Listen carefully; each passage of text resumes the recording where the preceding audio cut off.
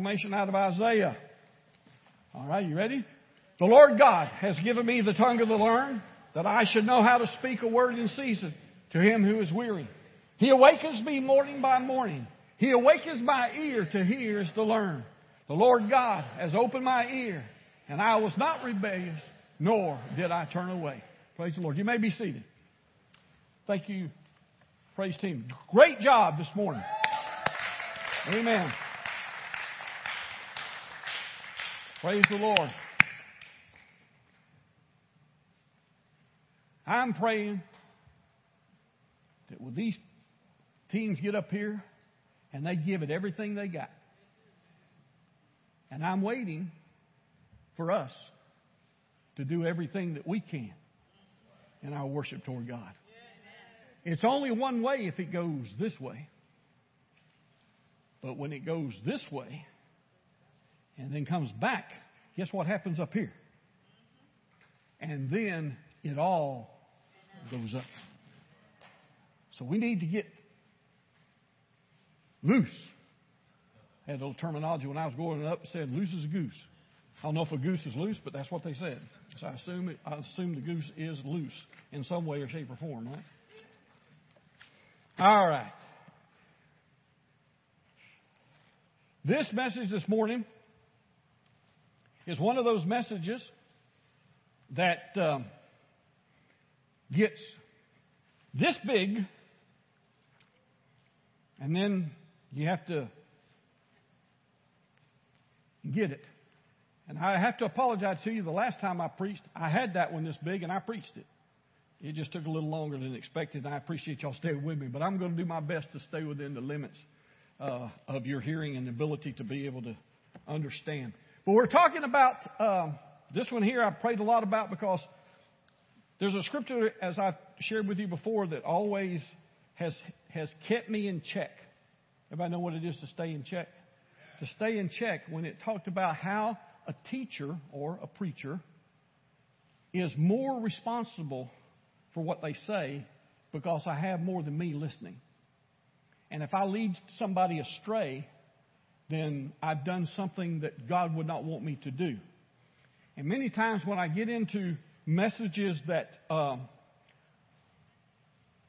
of push against what's now the norm, I have to really seek the Lord to make sure. And this morning I'm going to pray before I speak because I want this to be what God has to say, not what Larry Graham has to say. Okay? So, Father, I pray your anointing upon my lips. Lord, you said that you would fill my lips through the Holy Spirit. I receive your divine intervention into my life and into the word that goes forth today. In Jesus' name, amen. We've been talking about renewal because that's what we're going to see this year. And I think renewal means different things to different people. My wife even mentioned a couple things to renew in, and I know we're talking about that in the fasting times and this time of renewal that we're going through. And this morning, my message may not seem as though it is talking about renewal, but it is, because to me, when you get back to the basics of God's Word and get back to where God's Word isn't, without all of the fluff and without all of the stuff that's been added to it that has taken it a part of the truth and turned it into a lie, I think that is when we have to renew, because I found out a long time ago it's much easier to learn than it is to unlearn. It's hard to change ways that we've done for many, many years. Many people here comes from many, many different backgrounds. And if you've come from different backgrounds other than the background that I come from, and Pastor Angela comes from, and maybe others in the church, some of your belief structures are based in something that happened many, many years ago.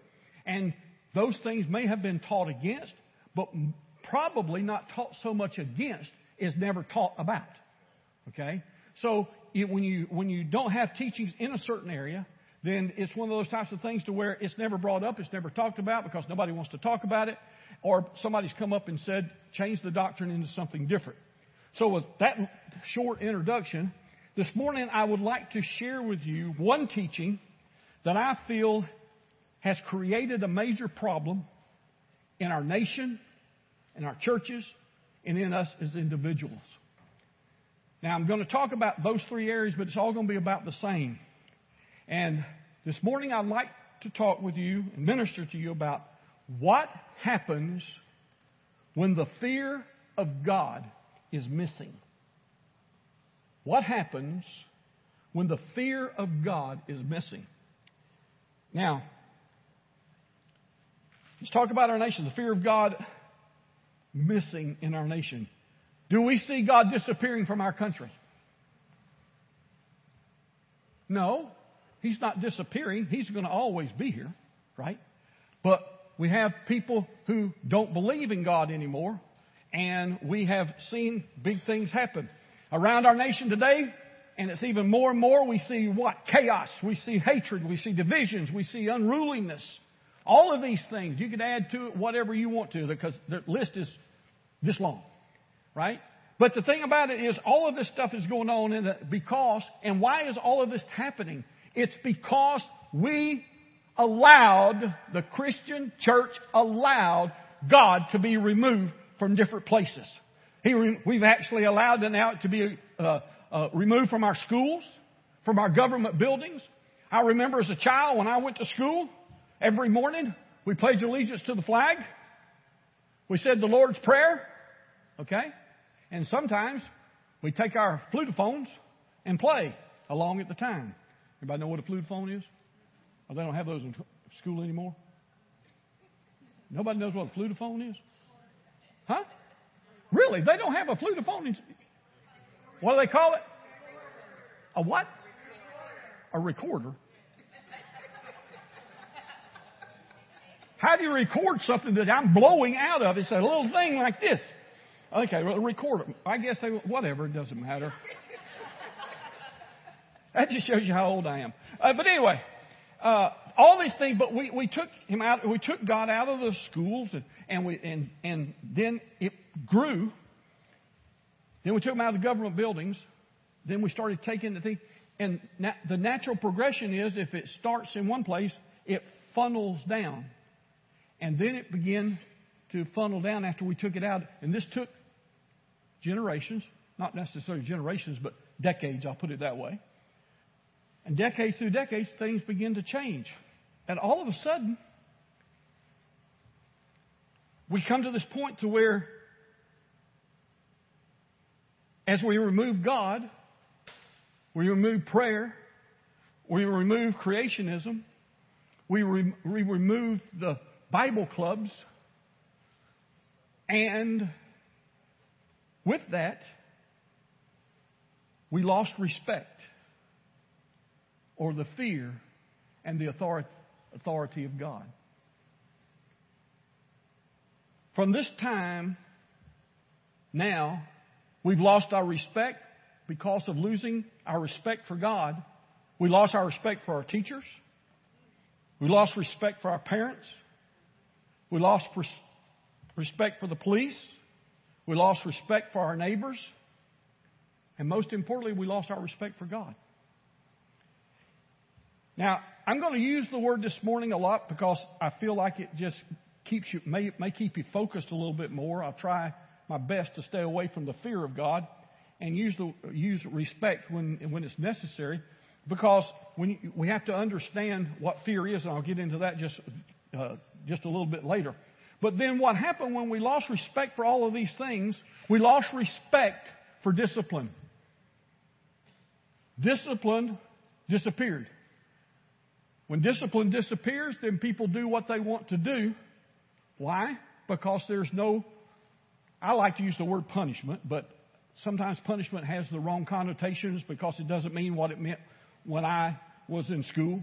When I was in school and got sent to the principal's office and got pops, I didn't call that discipline. That was punishment on my part, right? Because I did something wrong. I had to be disciplined for it, if you want to look at it that way, to use the new word for today. But where there is no fear of discipline or fear of punishment, there is no control. From the very beginning of time, God used visual disciplines or punishment to keep His people in line. Now you say, well, this is a different time and a different age. Yes, it is. So let's get into it. So talk about the nation. Let's move into our church. Fear of God missing in our churches. When we look at many churches, not ours, of course, it's other churches, and we can see them, the same things happening because the church has been taught so much about the love of God, but left out the fear of God, and we have become unbalanced in our living life. We see the love of God being taught on every aspect. Now, does that mean the love of God is not real? No. The love of God is real. But there's also the fear of God that's in the same formula. And fear's down here, almost removed, and we live our lives totally and completely about the love of God. God loves me. We sing the song, God loves me. God knows my name. He does. He even knows the hairs of my head are numbered. I mean, yes, He knows me. But we talk about, but when was the last time you heard a song that tells us to walk in the fear of the Lord? Boy, is it quiet in here. I didn't realize how quiet it could get in the place. Okay. But it's an unbalance in our approach of understanding God when we get this imbalance out of it.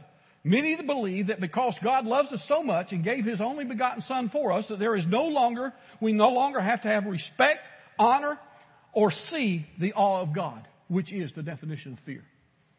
Okay? Before I move forward with this, I need to take a couple of scriptures that I know are some of you highly theological people. The first thing that popped into your mind is, there is no fear in love. Right? If it didn't pop into your mind, it just got there. Okay?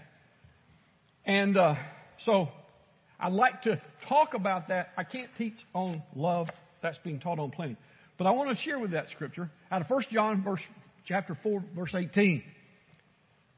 There is no fear in love, but perfect love casts out fear, because fear involves torment. But he who fears has not been made perfect in love. This fear is a tormenting fear, not a fear of awe, respect, or honor. But this is a fear, it says a tormenting fear. Now, when you look at that and you say, well, hey, I'm that which is perfect. I've been made perfect. I mean, it's been made perfect in Christ. Okay? We all been made perfect in Christ. So therefore, I don't have to fear anything. Okay? I don't have to fear anything because that's what this scripture says. A lot of people take that scripture and will preach an entire message on that scripture, but they miss the verse before and they miss the verse afterwards. It's called pulling scriptures out of context to make them mean what you want them to mean. Okay? Now, let's back up and look at this scripture in context. Okay? Now, let's go back to verse 17. Love has been perfected among us in this, that we may have boldness, in the day of judgment. When's the day of judgment? Long time. Well, I say a long time. We're not going to be here when it happens, okay? Okay? It says, but, okay? So, on the day of judgment, because, why? Because as He is, talking about Jesus, so are we in this world. Okay? But then He says, there is no fear in love, but perfect love casts out fear. The key to this is perfect love casts out fear. Perfect love. How many of you love God perfectly and never do anything displeasing to Him? There was one man who walked on this earth that did everything and walked in perfect love, and that was Jesus Christ. He did everything pleasing in the eyes of His God. Even though we receive that perfect love, which is the perfect love is Jesus, even though we receive that, okay, we don't get that 100% completely love that we would never do anything displeasing. How many? I'm going to ask it anyway. Don't raise your hands. Don't raise your hands because I don't want any divorces over this, okay? But how many of you love, if you're married, love your wife more than you did when you married them?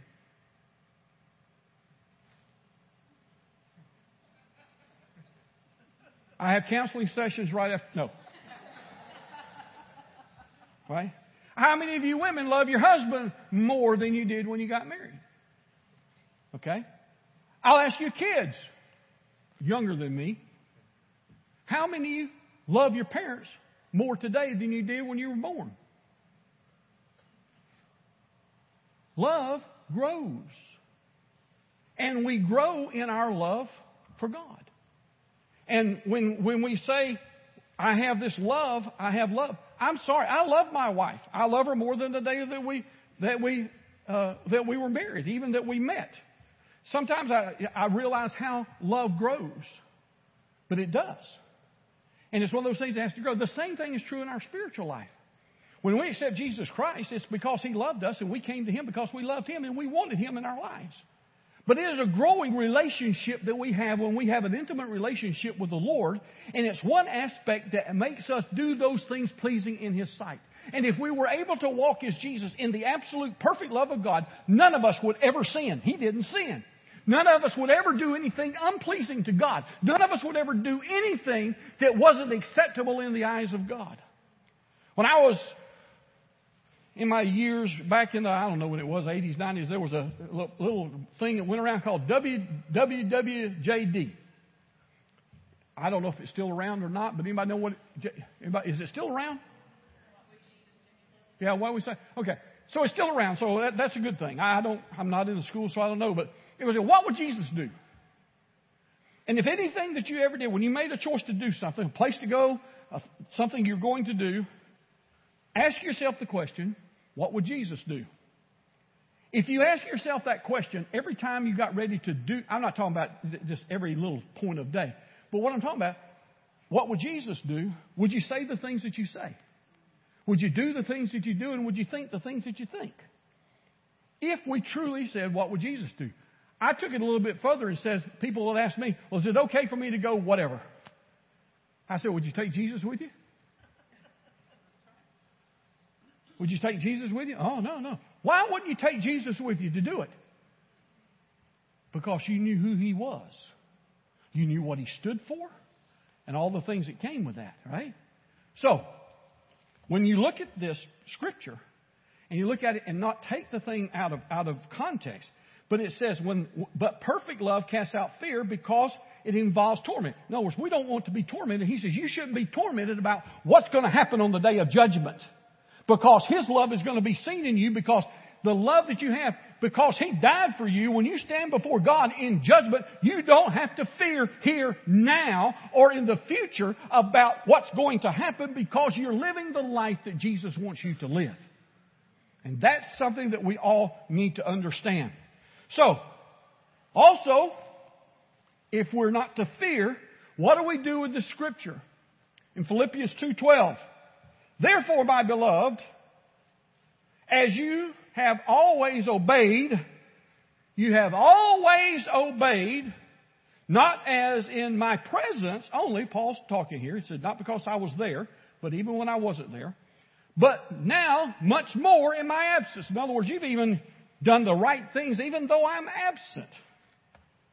He says, so work out your own salvation. Everybody wants to talk about working out your own salvation.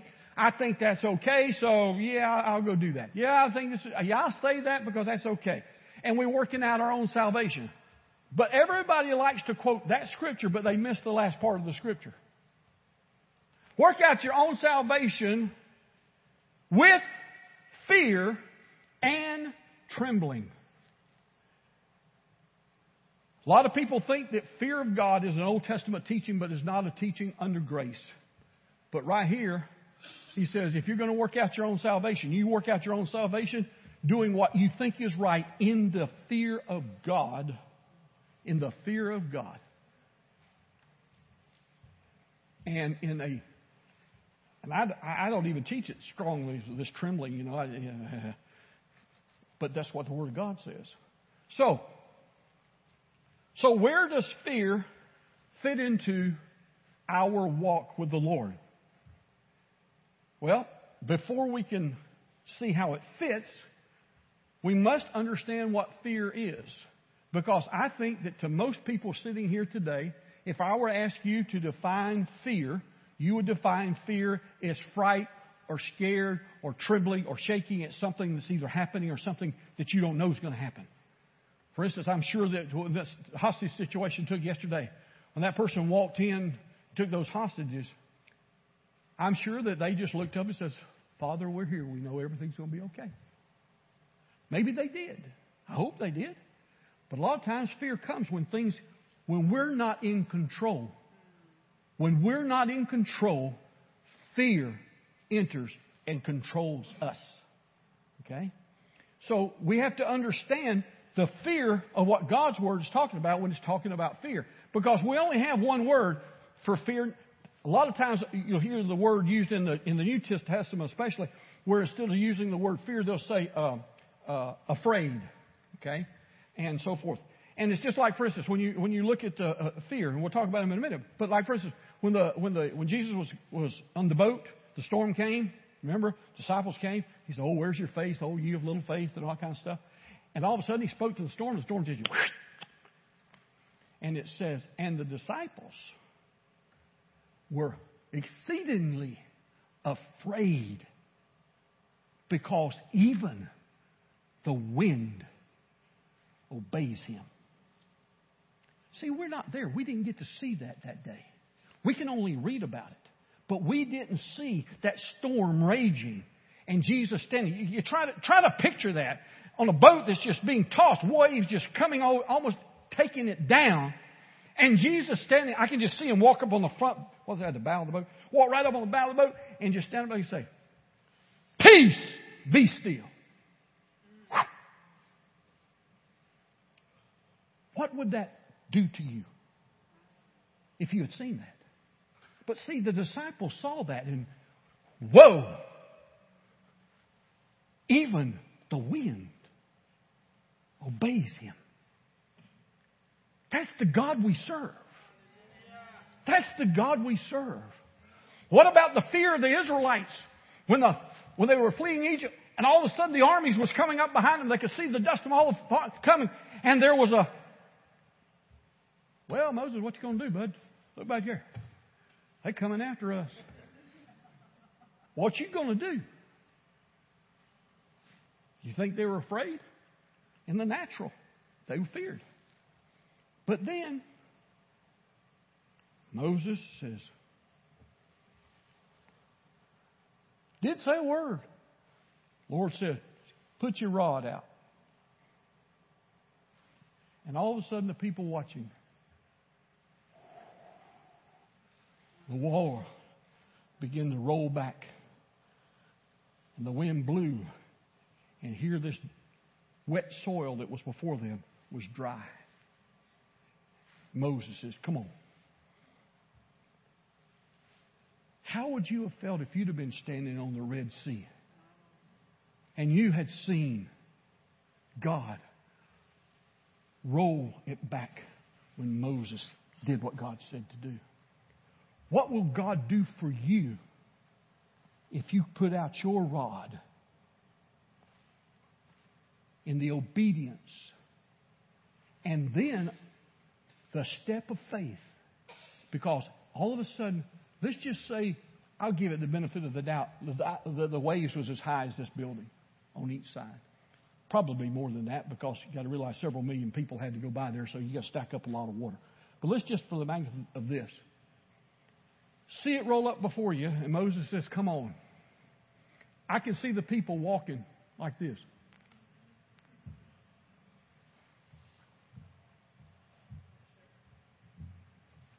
We didn't see it. We don't see those things. So it's hard to us to see and to understand the power, the majesty, the brilliance, and all of those things that come with God and who God really is. And because we don't see that, because we don't see Him do those big things like that. Many times it's hard for us to fear Him because we see God as a man, Jesus, walking on the earth, and He was a man just like we were a man or woman. And because we only see a little Jew boy, and all that we see talking about Jesus and His miracles and all these things, and all this, but the storm raging, we didn't get to see those things. We only get to read about them. So sometimes it's hard for us to realize who God is, what He is, how powerful He is, and all that He is withholding because of grace, all that He is withholding in Himself. He's holding every bit of wrath that He used in the Old Testament.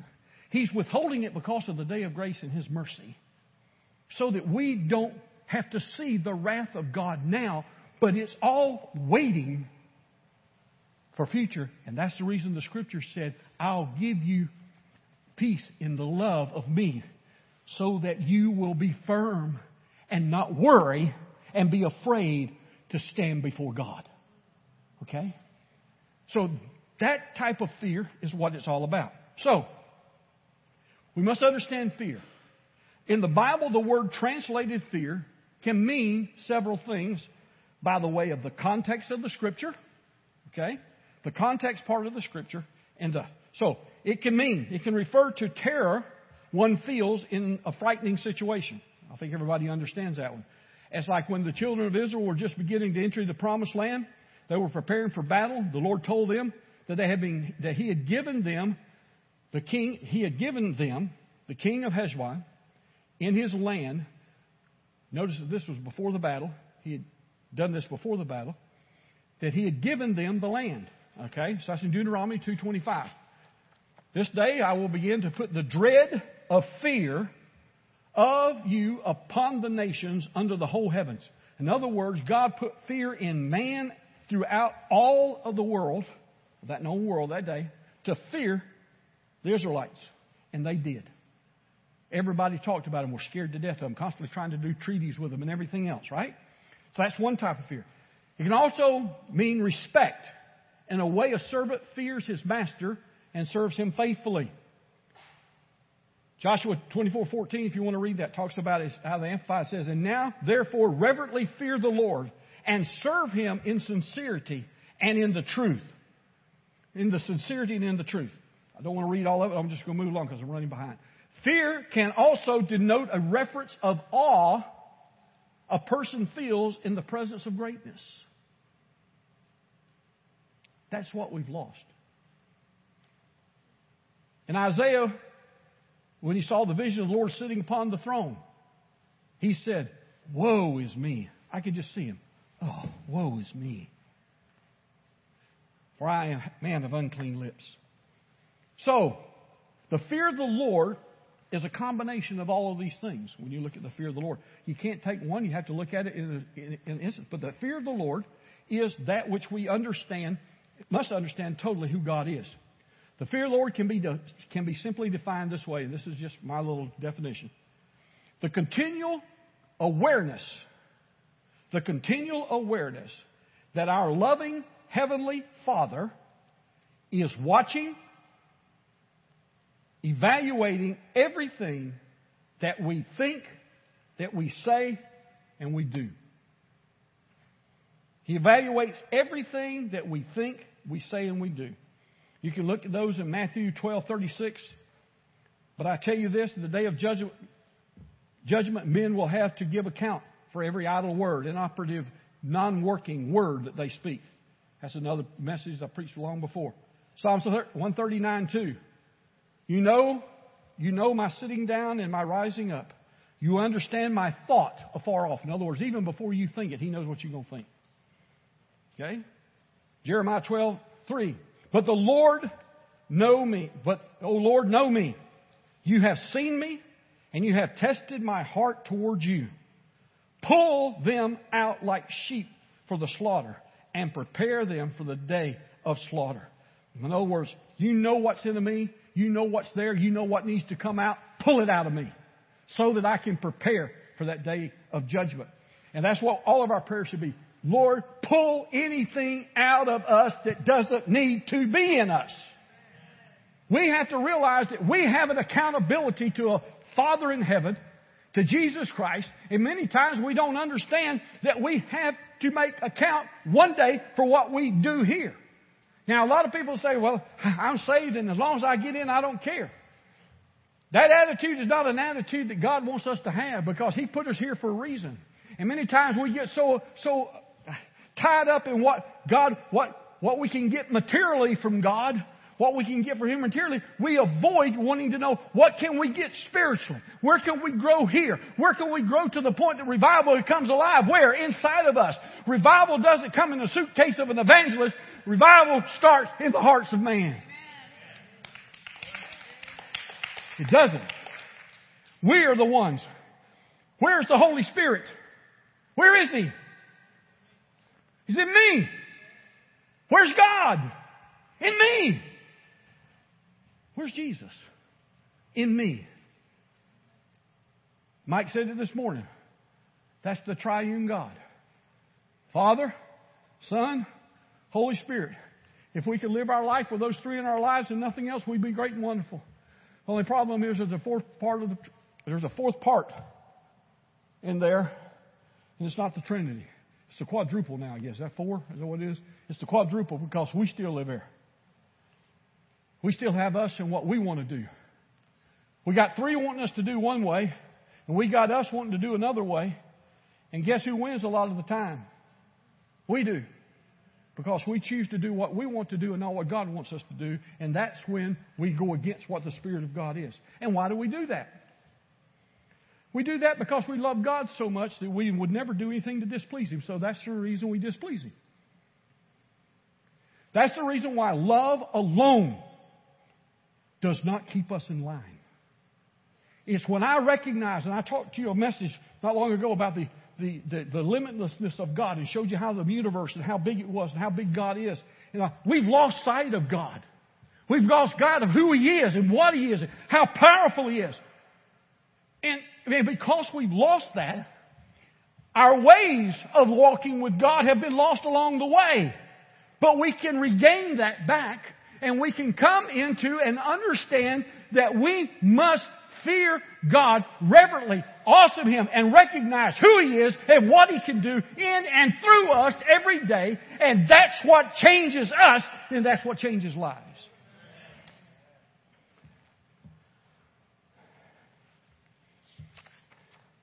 Revelation chapter 1 and 2 says, Jesus tells 7 of the churches, all 7 of them, I know your works. He knows our life. He knows what we do every day. Nothing escapes God. Not a thought, a precept, nothing escapes Him. So, with the church not having been taught about the fear of God, it has affected all of us. And I'll put mine in the same mix as you. I'm no different than you. I walk every day just like you do. I'm not standing up here as an authority of how you walk and everything else. Please don't ever put your trust in me. Put your trust in the one I serve. If you look for me to fail, you'll find a failure at some point in my life, right? But if you look at God, you'll never see one who fails. He said, I'll never leave you. I'll never forsake you. He'll always walk a perfect life before you. Mama, Daddy may not always walk a perfect life before you. You may not ever walk a perfect life. I know you won't, because none of us can. But we must always seek to walk the best way that we can, and to make our lives pleasing in the eyes of God. So, what happens when fear is missing from us as individuals? I'm going to see if I can tell a quick story here. I'm going to try to tell this quick. As a young boy, I've told y'all before, I was very blessed. I grew up in a Christian home. Many of you did not. I grew up in a Christian home from the time I was 5 days old. I went to church. When the church doors was open, I was there. My mother and my father were there. There was times that my mother would come from work and go straight to church because she didn't get off in time to go home and change clothes. We went to church. I was taught to go to church. Okay? Now, going to church, if I know, I had this belief that was built inside of me that if I wasn't pleasing God, I was doing something wrong. Now, that's a heavy burden to carry. I'll tell you, it is. But the one thing is, I don't know if I was ever taught fear. I don't know if I was ever taught the fear of God, but I feared Him. And as a young boy, every Sunday, the preacher, back in those days, you've probably heard this term, they preached hellfire and brimstone. The message was the people in the church would value the message by how warm they got and how close to the fire they were. They determined if the closer they got to the fire, the more anointed it was. Now, I don't know that that was true, but that's what they believed. And so that's when they used to preach hellfire and brimstone. They were casting, well, if you don't do this, you're going to go to hell. If you don't do this, you're going to go to hell. If you've done anything this week that's wrong, you need to come up here and repent. I was repenting every Sunday.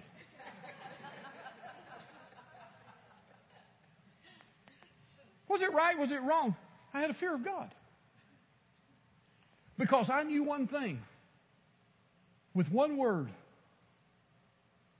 He could speak me out of existence. In one word. Jonathan. Gone. Jonathan's not here. Where'd Jonathan go? Oh no. He was there sitting on that pew. Right there next to his lovely wife. They were just sitting there enjoying it. And all of a sudden, whoop, he was gone. I knew that. You said, well, that's kind of a fearful thing to be.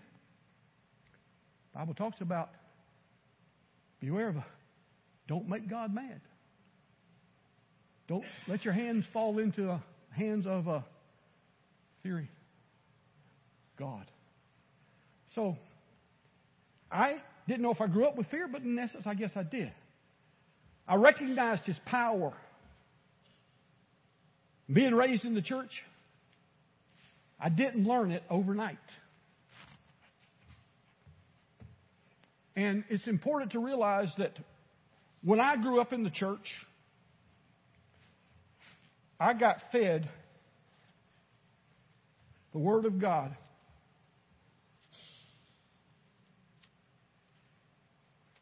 a little bit at a time, over a long period of time.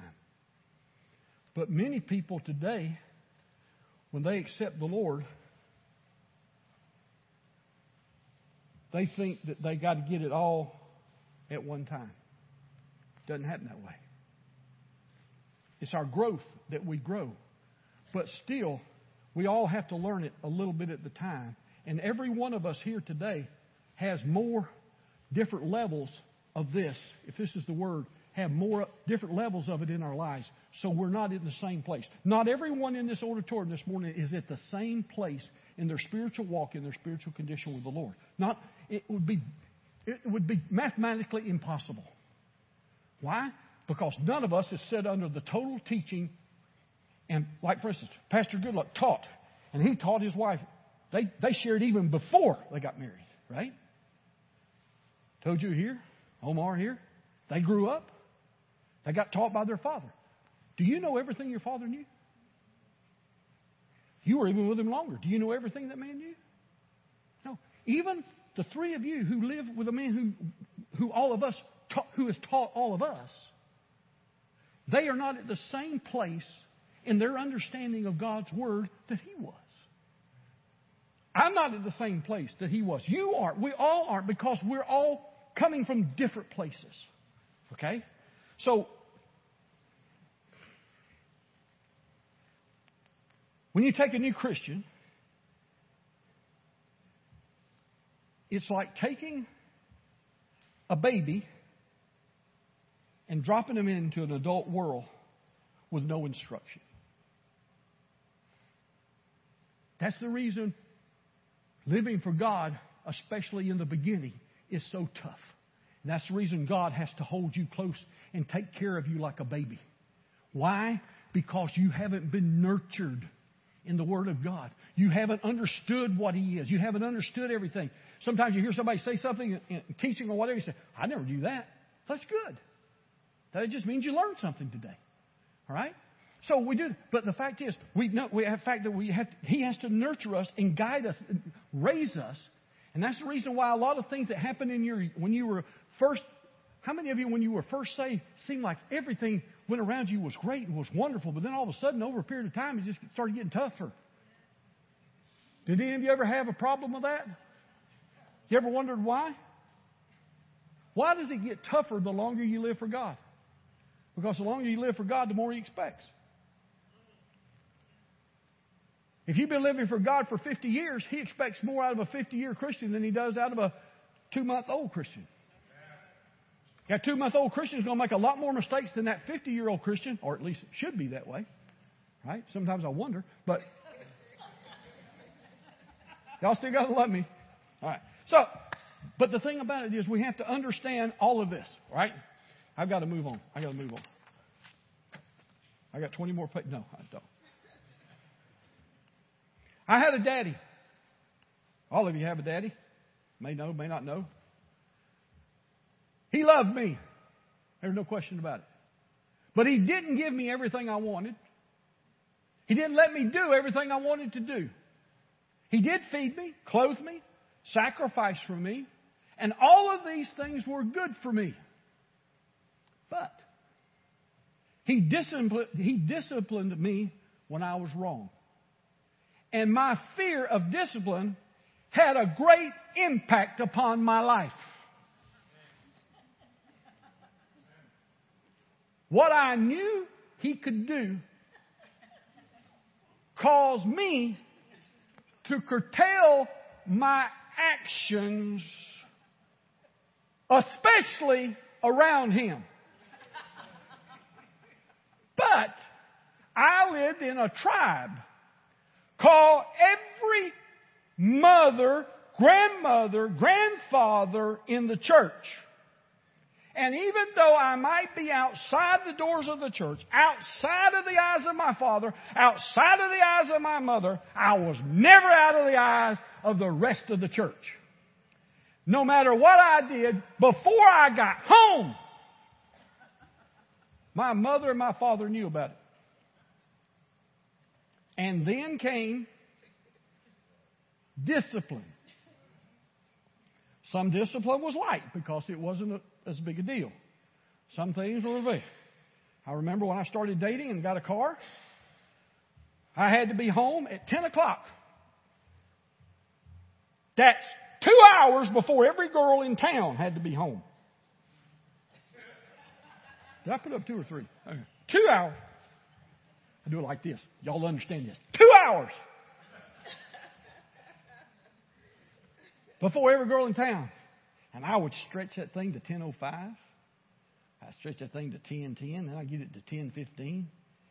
And one day I stretched it all the way to 10:30. And I come in the house. I open the front door and I come in the house. First person I see is my daddy. He said, I looked at his hand. I said, what? Keys, please. Keys, please.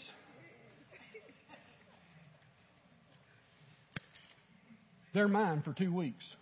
Tomorrow you will be riding the yellow banana to school. I had 2 weeks of riding the yellow banana. No dating. No time out. He didn't hit me on my behind. He took away something I wanted. You ever thought what it would do if you took one of these away from you for 2 weeks? What would happen if you disciplined your child because they did something really, really wrong and you held your hand out and said, phone, please? You might as well have taken them and roasted them over a right? But do we do it? Sometimes people say, well, you got to spank them every time. Not every time. There might be an occasion when they're young to do that. Okay? But I can't see whipping somebody 14 years old. But I can see other ways of discipline. But anyway. I respected my father. I respected that discipline. When we fear God, we have to understand. We have to understand to fear.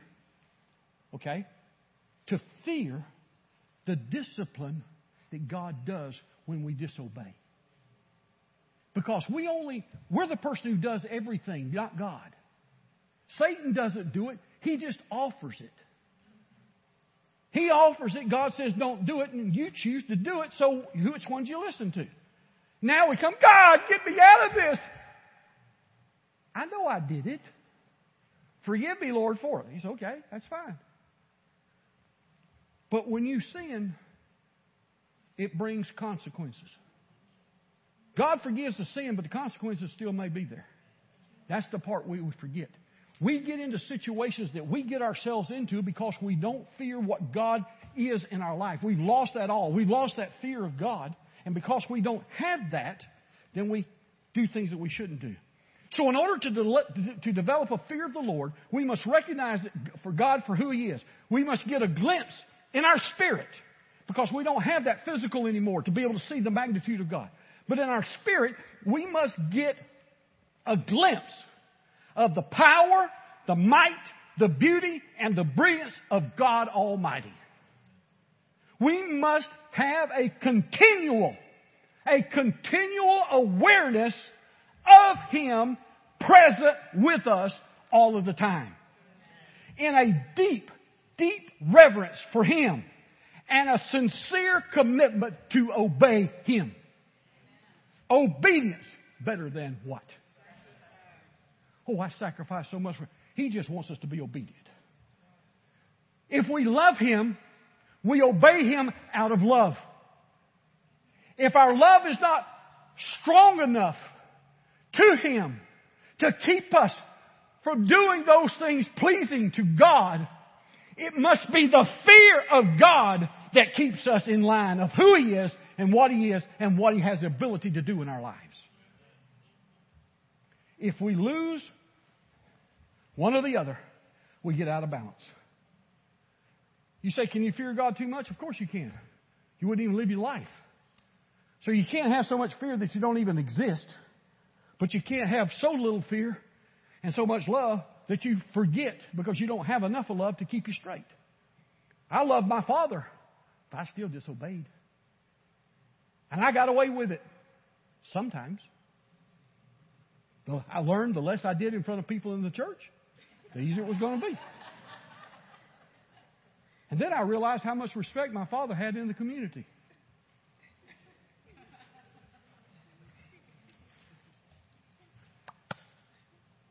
God sees everything we do every day. Ask yourself this question. At the end of the day, when you look back at your day, and you're ready to pray before you go to bed at night, and you realize you have to repent, do you think God has been pleased with the day that you just lived before Him? You say, oh, that's heavy. That's heavy.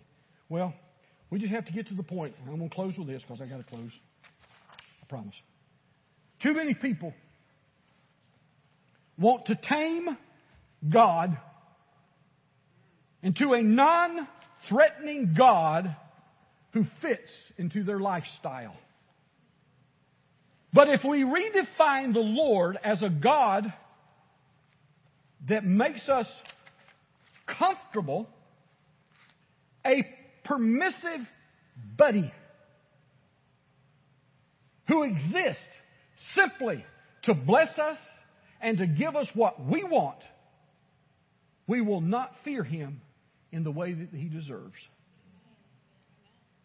The Lord God Almighty is far greater than that, and the fear of the Lord begins when we see Him in His majesty and in His power.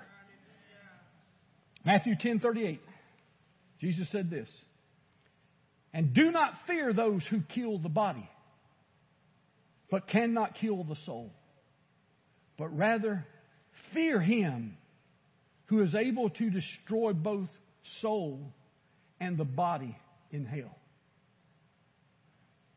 Some of the mainline new gospel-light churches like to take this verse and think that rather fear Him who is able to destroy both the body and in hell is talking about Satan. Can't be talking about Satan because it said Him capitalized. When you go back and look at it, you see what the word is. The word is God. And God says here, fear Him who is able to destroy both the soul and the body. Now, this is not Paul talking. It's not Peter talking. It's Jesus Christ Himself. Salvation is received with the acceptance of Jesus into our lives. Everybody knows that. But then comes the walk with God through this new life. We need to open up our eyes and recognize who God is and realize and stay aware that every day God is watching us. Where is God during the day? Does anybody know? Oh, where's Jesus during the day? Where's Jesus when you go to school? When you guys go, when you teenagers go, when you go to school, where's God? Where's Jesus? He may be out there if you don't know Jesus Christ as your personal Savior. But if you know Jesus, I can tell you exactly where He is. He's right here.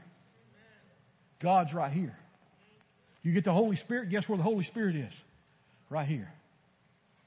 It's already 3 against 1, so that's a good sign.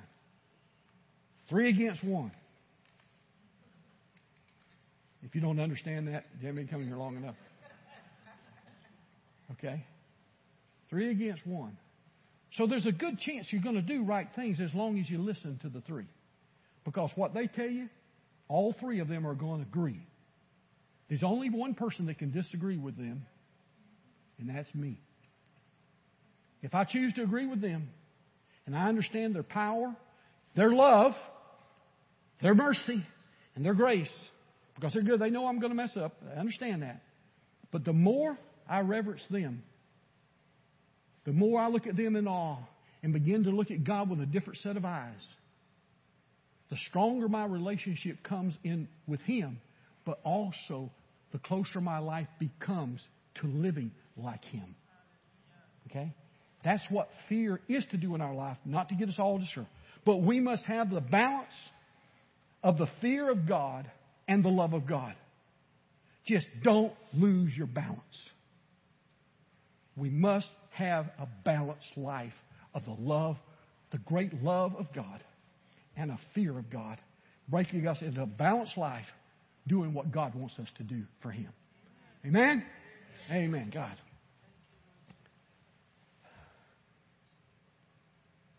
Father, I just love You. I thank You, Lord, for this day.